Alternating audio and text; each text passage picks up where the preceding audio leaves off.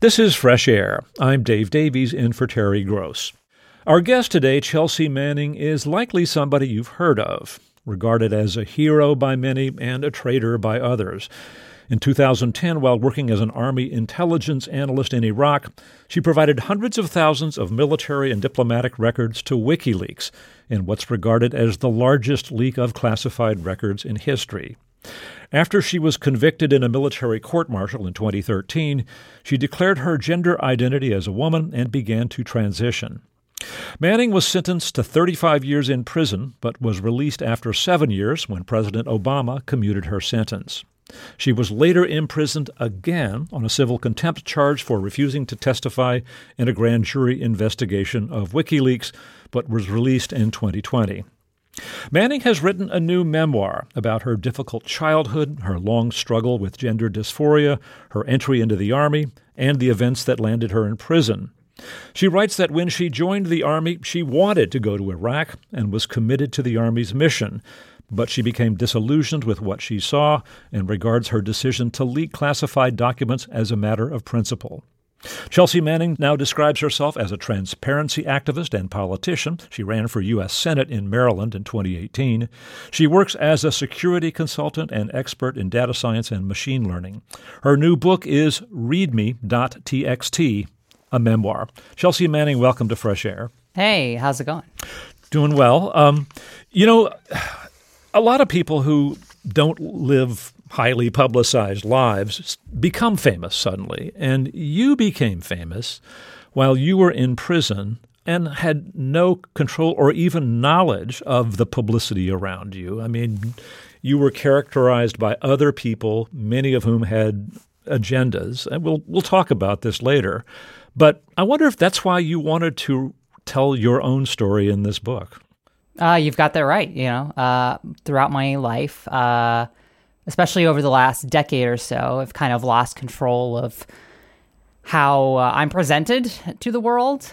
So I really came to want to write my version of events, write my story, tell things from my perspective, because I think it's kind of gotten lost in a lot of people projecting their sort of ideals or their fears or their anxieties onto me or whatever it is, whereas I'm just kind of me, right?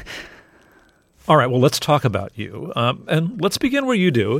In your childhood, you grew up in Crescent, Oklahoma. Your dad met your mom in Wales, so she had family there. Both your parents were heavy drinkers, and that can affect families in lots of ways. What did it mean for you and your older sister, Casey? So my family has a history with alcohol, certainly. My parents, they struggled with alcohol increasingly as I was getting older. So it was a little less bad in my younger years, and then as I got a little bit older, it progressively got worse for them. I would say that my sister kind of took up the mantle of being the sort of leader of the household eventually, especially from my perspective. She was the one who would make sure that I went to school. She was the one who would look out for me, whenever my parents weren't there. You were raised as a boy. When did you become aware that you felt you weren't? Sure. I always figured that I was trans. I didn't have the language to describe my experience. I certainly knew something was different about me. And, in a very strict sort of gender construct that exists in a place like Central Oklahoma in the 1990s, there really wasn't an alternative, but I always knew that there was something different about me. And my family noticed it too. Like, it was just a very marked difference about me and my personality and my sort of interests that, was something that made me stand out. And how did your parents react to it when they noticed it? Well, my father was never happy with it. So my father obviously was very upset with me whenever I, because I was a nerdy, kind of athletic but small, kid who was maybe a bit more on the femme side, and sort of leaned towards things, or I certainly admired my sister, and I wanted to be like my sister because she was the older sibling, and I spent a lot of time wanting to be just like my sister, like in almost every way. You were a smart kid. You won science fairs, and I did. Discovered computers early in the PC world. What effect did that have on your life and your experience? You really got into it, didn't you? Sure. Central Oklahoma being kind of hostile to me in general, and feeling kind of uncomfortable as a kid. The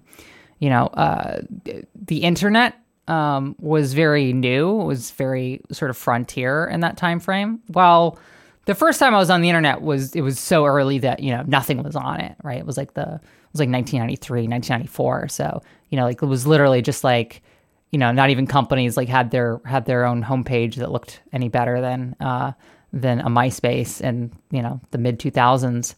So later on, towards the end of the 90s, I started to notice the sort of communities that were forming, and a mixture of video gaming, a mixture of a lot of interest in music, especially electronic music.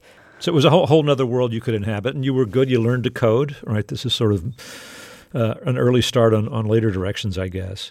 Right. Your parents split when you were 13, and your mom moved back to Wales, took you with her, and that's where you finished school, I guess. Not easy years as you described them. And then after graduating high school, you write that you came out as gay on MySpace. You knew that you felt an attraction to men. How did you understand your sexuality and gender identity then?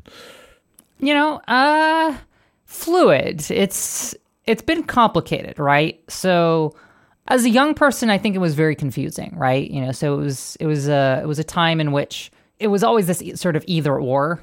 Even earlier, like in Oklahoma, it was just like you are attracted to the opposite sex, right? Yeah, that's it. Like, I think that finally sort of experimenting and figuring out who I am in my late teens, I also leaned again on the internet to sort of explore this. I certainly would have identified in the mid 2000s as a gay guy, but I also got the sense that wasn't quite where I was going to land, right? It's interesting. I mean, you describe your gender dysphoria as you move through this story of going into the Army and eventually leaking the documents and then dealing with the court-martial. And how would you describe what it feels like? The dysphoria, or what it felt like? So I put it in the book that it's very similar to having a toothache that doesn't go away. It's like, if you don't do anything about it, if you don't go see a dentist, it does just sort of gets worse and worse and worse as well. You get the sense of like, oh, there's something not quite right. And then if you don't see treatment for it, it just gets worse, right? You write that when you were enlisting in the Army, you actually wanted to go to Iraq, to experience the fight firsthand, be there, smell it, even risk your life. Tell us a little more about this. Was this a patriotic sentiment, a life experience thing? I think it was me wanting to feel alive almost. I didn't feel like I had, as a teenager and as I was reaching my sort of young adult years, I had no sense of purpose or sense of identity. It was just sort of lost and floating. And I was really hoping that, the Army and my job would provide that for me. So I think that I really leaned into it, not having really anything else. Right. And the recruiters were excited to get somebody walking in because they needed new troops then.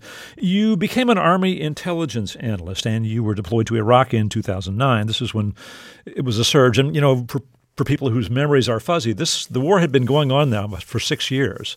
And the invasion was 2003, and it was going badly. I mean, there was incredible civil strife in the country. You were assigned to Forward Operating Base Hammer, which was just outside of Baghdad.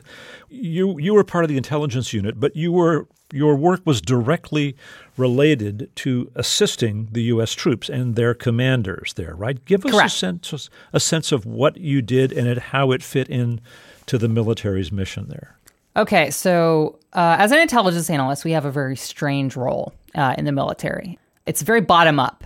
Commanders come and ask us questions, and they ask for frank answers, and they want, so you have a more, for a junior enlisted person especially, which is unusual. It's unusual, but not unheard of for a junior enlisted person to interface directly with a staff officer, which is somebody who works directly for the commander, or an actual commanding officer. And our role is essentially to build products, charts, maps, graphs, pictures out of all these different sources and materials, and sort of paint a picture for the commander to make decisions, either operationally, like things that are happening on a 24, 48, 72-hour time frame, or much more broadly, like strategically, what's going on in the whole area of operations over an extended period of time, what's been happening historically, and sort of educate or inform a commanding officer or staff officer. So that doesn't quite fit into what people typically think of in the military, as in like you're ordered to do X and you do X, or else you get in trouble, right? Our job is essentially to challenge officers even sometimes. So you're giving them information on what areas are safe, what might be dangerous, this group or this individual might be a threat, they shouldn't be a threat, that kind of information? Or, if we don't have that information, what we need in order to obtain that information. So, we can also sort of provide feedback on, where we need additional intelligence, surveillance, and reconnaissance support. Were you looking at like videos of battles and, searches and air attacks and that kind of thing? Sure. I mean, we were in an operations center. So there were 3 screens in the operations center, which was a separate part of the facility, but it was like the main part was like this big room, almost like if you think of NASA during a space launch, it's very similar. Like you have 3 big, massive screens and everybody's at their workstations. There was a constant feed of video information, battlefield data, on the ground, radio traffic, et cetera. We had access to all of this, and it was flooding in constantly. And there's also a lot of historical information from that, sort of unfinished business was sort of everywhere because, units came and went only after 12-month sort of cycles. What's interesting here is that, you went to Iraq believing in the mission, wanting to help and make a difference. And then within, a year or so, you were so troubled and disillusioned by what you saw that you were prepared to undertake this really risky thing of providing all kinds of documents, to WikiLeaks because you felt there was a story I'm going to stop you there. Because help us understand this. Yeah. I think what was bothering me was I had years of training and years of sort of believing in something. But I did not know how different the way the war had been portrayed in this time frame compared to what I was seeing on the ground. And I wanted that discrepancy to be addressed somehow. And so it wasn't like an instant. It wasn't like this happened, and then I did this. And so what I really wanted was I really thought, the Washington Post would really do this. And so I became sort of obsessed with this notion of, and, whenever I wrote that file, readme.txt, I sort of imagined a sort of, Woodward and Bernstein kind of article, I had a sort of a kind of cartoonish view of sort of like, how the media would treat this. When I went on leave from Iraq, by that time, the discrepancy and the sort of weight of the job and the fact that, it didn't matter. It became clear after several sort of incidents that happened. It became clear that, it didn't matter how good at my job it was or how hard I tried or how much work I did. Nothing was going to fundamentally change in the direction of the war at that time. Right. No, I know that when you decided to tried to disclose this information, you first tried to get to really established news organizations, and that didn't work. But what I really want to understand is how your thinking changed. I mean, I guess the narrative of the war that the government was presenting was, look, we're there, we're trying to build democracy, establish the rule of law. If we engage in battle, it's with people who were trying to undermine that. You write that when you got around to wanting to reveal information, you said, I wanted the world to understand the seeing the matrix feeling I had been experiencing. What were some of the things you had seen that just convinced you that this was a very different picture that people need to understand? I think that and it's very difficult for me to describe this. My job, essentially, sort of doing a data analysis, was to do something called predictive analysis, right? And one of the most troubling things that I encountered was this notion that it wasn't just the enemy that was predictable, right? Our actions, if you fed the data into the machine, you could predict our behavior. And then the reaction, the secondary reaction, the second and third order effects of that. And it painted this picture of a feedback loop where it was pretty clear that our reactions to the actions were causing, things to get progressively worse, right? So we would just be sort of spinning our wheels more and more, sort of like, if you're stuck in a ditch and you run the engine and you try to go faster, but you end up digging deeper. That was what was happening. And I kept seeing this again and again. And, it was very clear that, that the approaches of counterinsurgency warfare, were extremely self-destructive. Yeah, you write at one point, it was we, meaning the American troops, who were actually creating the chaos a lot of times in neighborhoods and engendering more violence. You tell a story of a joint special operations task force that wanted to take out a high-value target, and that Correct. You played a role in kind of doing the research on this person that they needed to take out, assembling all this information. Tell us what happened. So I spent a lot of time on this particular threat group, and I produced a lot of updated work. We sort of had been watching this for a while, since at least the mid-2000s. And so I managed to update the targeting packets, as they're called, and finally and then I sort of had a certified, finalized packet, and it was a little bit on the back burner. At this time, so we were focused on something else. And I guess CJ SOTF, which is the Combined Joint Operations Task Force or Special Operations Task Force, they while I was at my lunch, or really, midnight chow, in that 45-minute period, CJ SOTF had announced that they were conducting an operation in our AO. They're not from our area of operations. And so we went to, and then while I was, all of this transpired with me completely unaware. And it wasn't until I got back that, the mission was already happening, right? They were already deployed they had used an old target packet from 2007. Not the new material you had assembled? Exactly. It was out-of-date stuff. But they were already on the ground and already conducting this operation, and it was a disaster. There were they had killed people, they had killed animals, pets, and not found anything. They had faced resistance. I mean, obviously, and this is a sort of psychological thing, right? It's like, oh, well, why were they killing people who were fighting back? It's like, well, people are just invading their home, right? So, and it's not uncommon to have, a bit like Texas, it's not uncommon for Iraqis to have, one sort of firearm or whatever. So it just became this bloody, ugly mess, and they left. It was a dry hole, which is the term that we use. Whenever a mission doesn't find anything or is unsuccessful, and so they left the dry hole and returned back to wherever they went off to next. Because I think they were mostly based outside of Iraq. So this group of highly trained soldiers were going in to get this supposedly high-value target, this dangerous person. They had the wrong address because they used out-of-date information and just tore up a neighborhood, killed people and animals, and left pain, resentment towards the United States in their wake, right?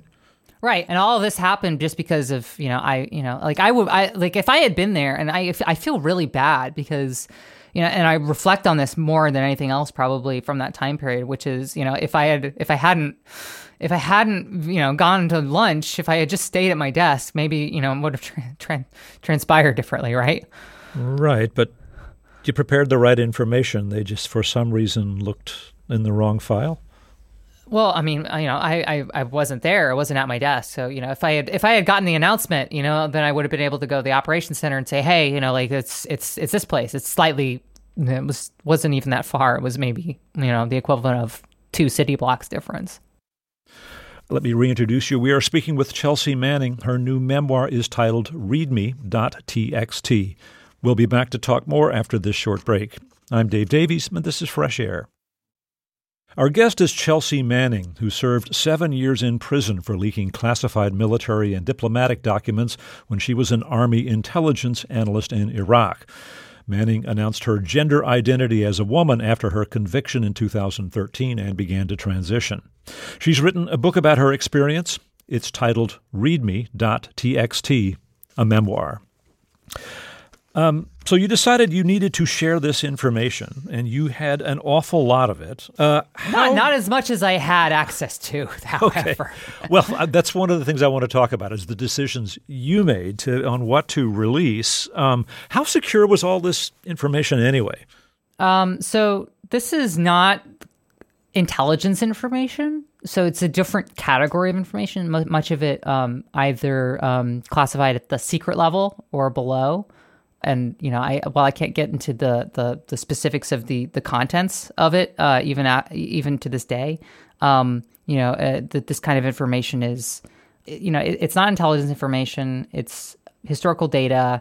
It's what happened, right? It's the sort of what led up to the events that transpired, and on the broader scope, not just the wars in Iraq and Afghanistan, but what was transpiring on the sort of diplomatic front as well in the war on terror, specifically with the war on terror, because all of this information is, has to do with Iraq, Afghanistan, supporting Iraq and Afghanistan, and the sort of expansion of that and sort of the broader context of that. And so the scale of this is, I think, significant, but also the scope of it is very narrow. I'm wondering, when you undertook this, what did you think the risks were if you were caught? So nobody ever gone to prison for this before. That wasn't even on my radar at the time. And I was an intelligence analyst, so my future opportunities were very broad and very wide. You mean within the military or without? I mean, within the military and potentially as a contractor or for other companies and things. It's a very lucrative. It opens a lot of doors and it's very lucrative. And I thought I was throwing that away. I thought I was going to lose my job. I thought I was going to have my career tainted. I thought I was going to lose my security clearance, potentially be discharged, with a sort of a less than honorable discharge, and basically throw my any future opportunities for a future career away. And if you were caught, you mean? Yeah. Yes. And so did you think you would be caught? I mean, I had a notion at some point, like where I recognized that there was enough sort of forensic trail to at least identify the office that it came from, and I figured that I would have been in a round of maybe a dozen or so potential suspects, and I felt very uncomfortable with this because obviously I didn't want my colleagues to get in any kind of hot water either. You uploaded some other stuff before you actually were found out. I mean, a very famous video of a helicopter attack in Iraq, in which some civilians were killed. It came to be known as the collateral murder tape, and then some diplomatic stuff. But you were arrested, and it would take 3 years before you had your day in court at a military court-martial. And you spent a lot of time in solitary confinement. I mean, your treatment was condemned by lawyers and eventually by a report by a United Nations official. You were first taken to Kuwait and kept in a cage, literally a cage, right, for 59 days? Yes. It was a metal mesh box, like stainless steel container in a tent with very little lighting. There were 2 air conditioners. One was always broken. And it was, I remember very distinctly that there was this little sort of sign inside of it that said built in Fort Wayne, Indiana. And I'll never forget that. It was the only thing I could see every day. Well, what did living in that cage do to your mental state? I deteriorated very quickly. I don't actually remember a whole lot. I definitely don't remember a full 59 days. It's very vague. It's very fuzzy. I just remember being hot, being sweaty, being very confused, and really started to feel like I had lost touch with the rest of the world, and that I had truly been forgotten about. It's at different points in that time period. I remember having the feeling like, oh, I am dead. I have already died. After that, you were taken to the brig in Quantico, Virginia, right? Again, kept in isolation. You write that the guards wouldn't even let you exercise in your cell. If you started doing sit-ups or other things, they would stop you.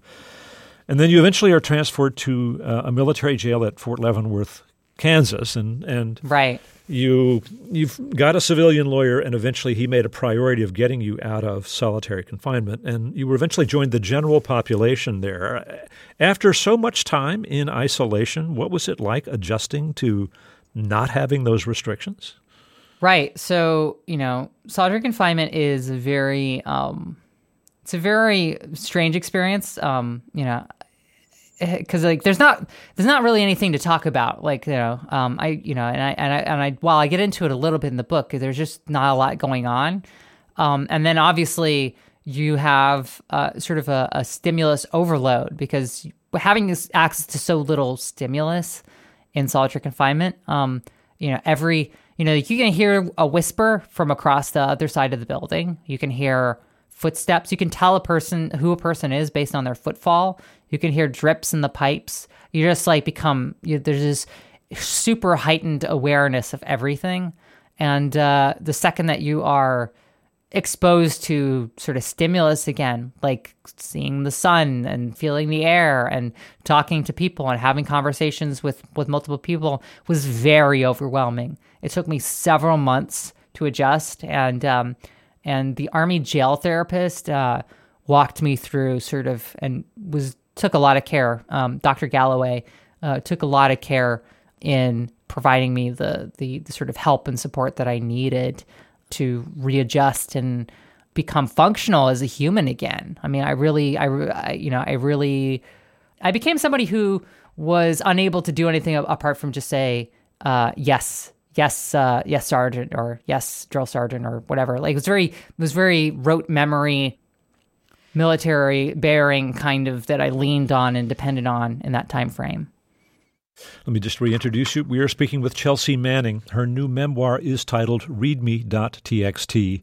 We'll continue our conversation in just a moment. This is Fresh Air. This message comes from NPR sponsor Smartwool. From hiking summits to running errands, backcountry skiing to couch surfing, Smartwool base layers are everything you need to go anywhere. They make versatile merino wool base layers that offer all-day comfort for all your adventures. They're the first layer you'll want to put on and the last layer you'll want to take off. Enjoy 15% off your first order and find the right base layer for you at smartwool.com. This is Fresh Air, and we're speaking with Chelsea Manning. She served 7 years in prison for leaking classified military and diplomatic documents when she was an Army intelligence analyst in Iraq. Her sentence was commuted by President Obama in 2017. I want to address the contention of the government and some others that your disclosures harmed the United States and its allies or its sources in Afghanistan and Iraq. I mean, I think it's important to take that question seriously. Generally, what's your view of this?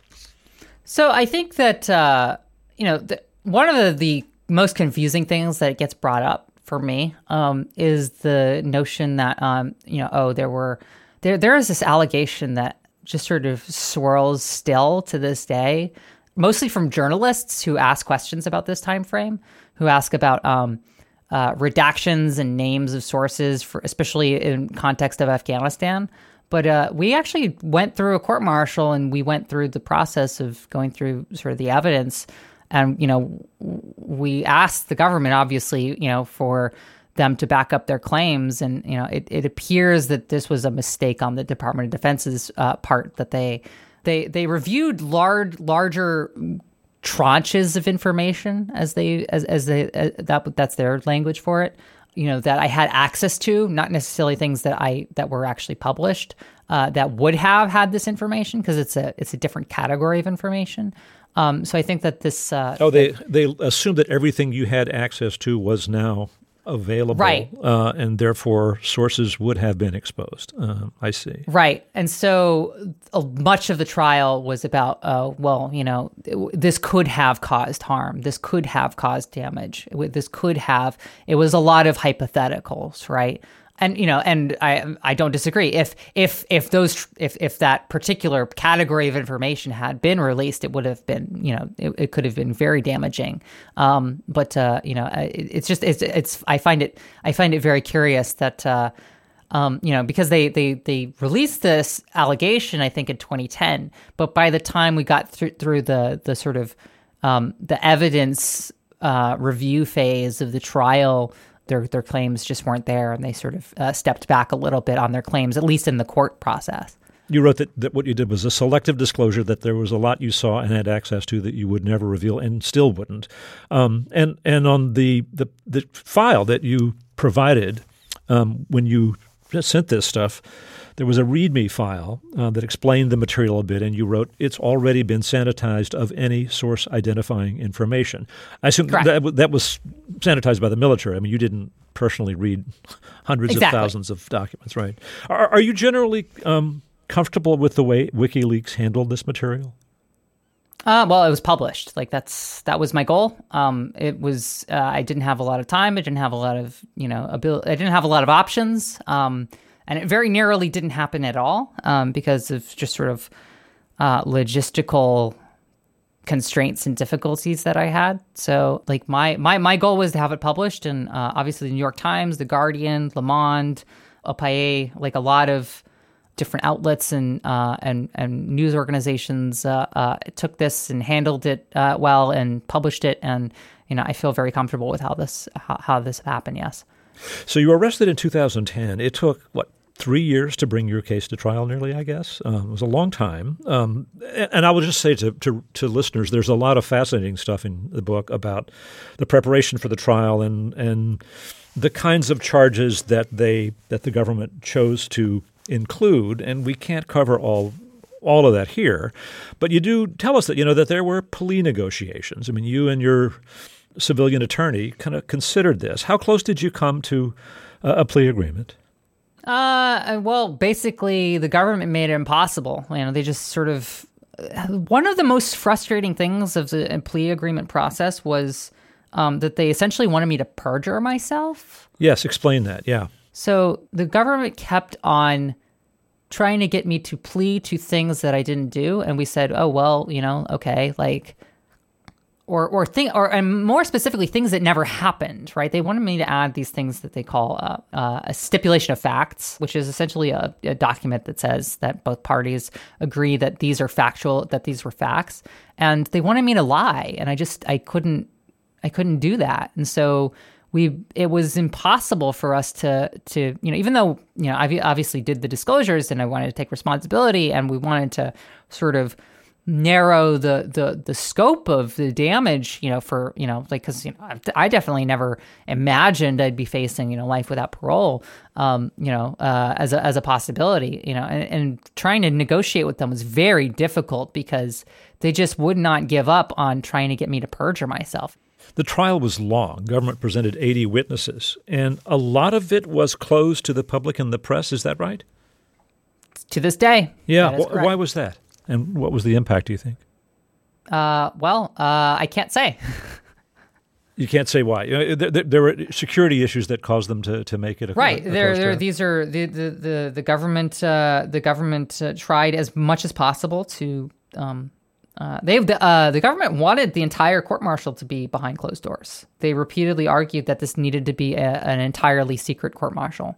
By this point, you had access to media stuff. You weren't isolated. What impact do you think that so much of the trial being closed had on the media coverage?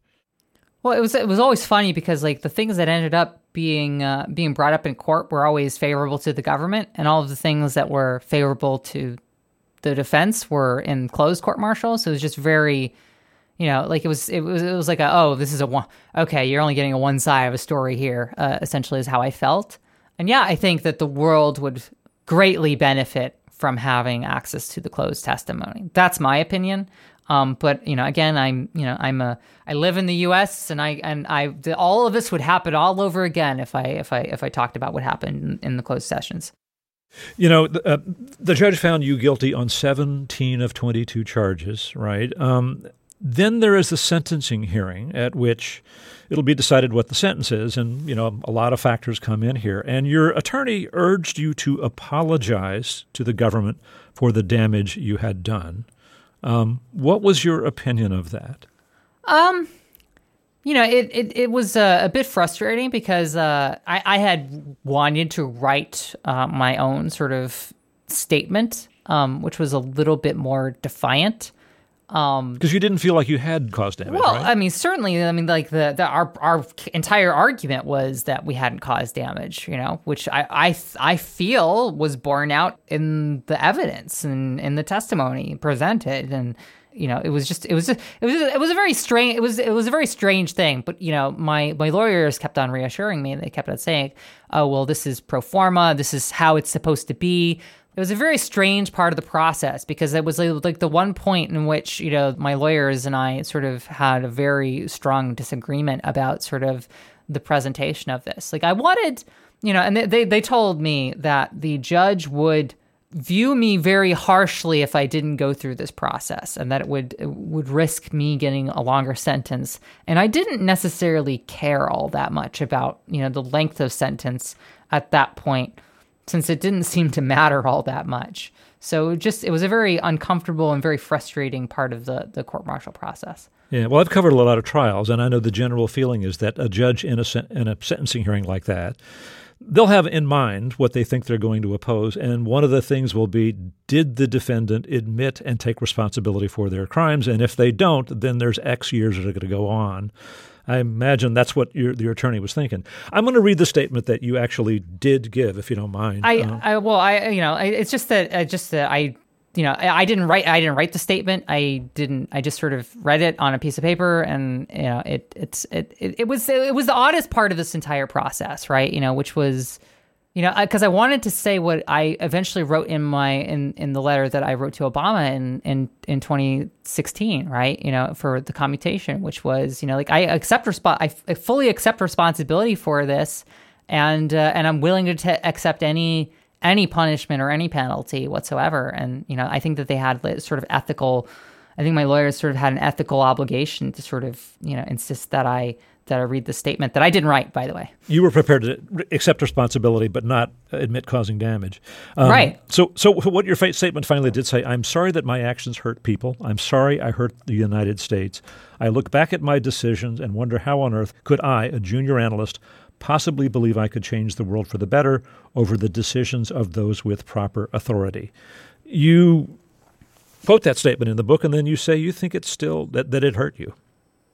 Oh yeah, I think it hurt. I think it hurt our court-martial. I think it wasn't beneficial to us because it just wasn't it wasn't very human. It wasn't very passionate. It wasn't the way I felt. Because I do feel like, obviously if I'm accused of something, then, that I did, then I will take a responsibility for it. And I don't spend too much time worrying about the past. But yeah, I feel like it hurt me in the media as well, because it's like, well, you put on this big show and then you basically say the opposite. It was very frustrating and very confusing. And it was it was a very uncomfortable moment for me in particular. Let me reintroduce you. We're going to take another break here. We are speaking with Chelsea Manning. Her new memoir is titled ReadMe.txt. We'll continue our conversation after this short break. This is Fresh Air. You know, you write that when the trial was over, your attorney wept and said he'd advised you to trust the system that had now given you a 35-year sentence. You said it was okay. You now had a finite number of years you could. Yeah, I had down. numbers. That was the language we use in prison. Yeah, by this time I had spent over 3.5 years in prison. And you know, I was pretty much on my way to institutionalization at this point. So imagining being out of prison was very difficult. And you know, I was quite comfortable, you know, with sort of the outcome at that point, because it's like it was a number that I could count down.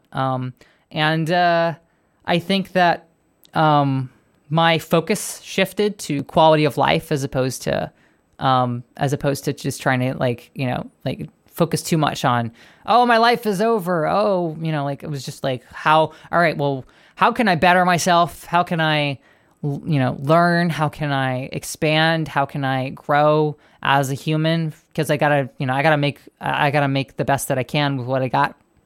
I mean, I love this moment where you're 2017. You see on television, nobody tells you, you're called away out of your cell, and then you see on a television set, Manning sentence commuted by the president. What a surreal moment. I didn't believe it. It wasn't even surreal. Like, it was just like, nah, this is like, like somebody was playing a gag on you with a TV or something, or you just couldn't conceive of it. No, I've had throughout my life, I've had good things, just, you know, sort of be promised and then have the rug pulled out from underneath me so many times. I'm very distrustful of good things happening without an asterisk or a caveat. You know, you mentioned in the book that you tried to kill yourself several times, all of them when you were in custody, in prison or in solitary confinement. I wonder, how are you today? I'm doing pretty good. I finally got this book done. It's been a lengthy process to try to get this book written and released. The publication review process took some time as well. I'm doing pretty good. I've been doing consulting. So I work as a security consultant. I was doing Twitch streaming during the most of the pandemic. So I've been trying to get into the the world of video gaming, and doing interactive sort of content-based streaming. I have been speaking. I go around the country. I go to universities all over the country, and I speak on more current issues like artificial intelligence, the use and abuse of data science, the risks of data science in different fields. I talk on security issues. I feel like my career is growing finally. After a couple hiccups, I'm hopeful that I can start to settle down. And I have lived in the apartment that I live in now for the longest period of time than I have ever sat still in my entire life. So apart from prison, I'm feeling pretty good. And my childhood home, obviously. But as an adult, I've been living in Brooklyn, and I've been sort of figuring things out. I'm trying to get my credit report to look a little shinier, that kind of thing. One more personal question here. I mean, you're kind of a celebrity now. I mean, there's occasionally reporting about who you date. I won't ask you about it. I know you don't like to talk about that stuff. Yeah, I don't. My dating life is private, and that's fine. But I'm wondering, are you recognized on the street? Absolutely. What do people say to you? People are mostly. I mean, America in particular has a celebrity obsession. I think they want to take a selfie. They want to chat with you about. They want to tell you their life story. Which is lovely. To hear the first 1,000 times. The warmth of people is always comes through, which is always something that's fascinating. I often get asked, especially by older people in journal, like more traditional journalist outlets, like, oh, do you face any hostility? It's like, no, I don't face hostility. I face a lack of sort of boundaries sometimes. Like, and I knew that, and this isn't just in the United States. This is globally. Like, I was at a gas station. I was at a petrol station in what is it? It was central Poland. I was on my way to do some volunteer work at the Ukraine Polish border, and I got recognized in at a petrol station in Poland, and I was just like, gosh, like there's literally nowhere I can go. Well, Chelsea Manning, thank you so much for speaking with us. Thank you. Chelsea Manning's new book is ReadMe.txt, a memoir. On tomorrow's show, we talk with New Yorker staff writer Hua Hsu about his new memoir. Hsu writes about his relationship with a college friend, an Asian American whose background and cultural tastes were quite different from his own, who was killed in a carjacking. The book is Stay True, a memoir. I hope you can join us.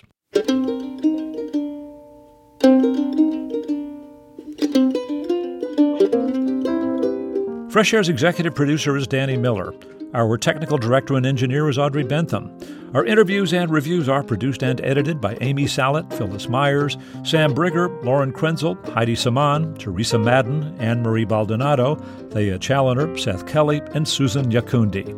Our digital media producer is Molly Seavey-Nesper. Roberta Shorrock directs the show. For Terry Gross, I'm Dave Davies.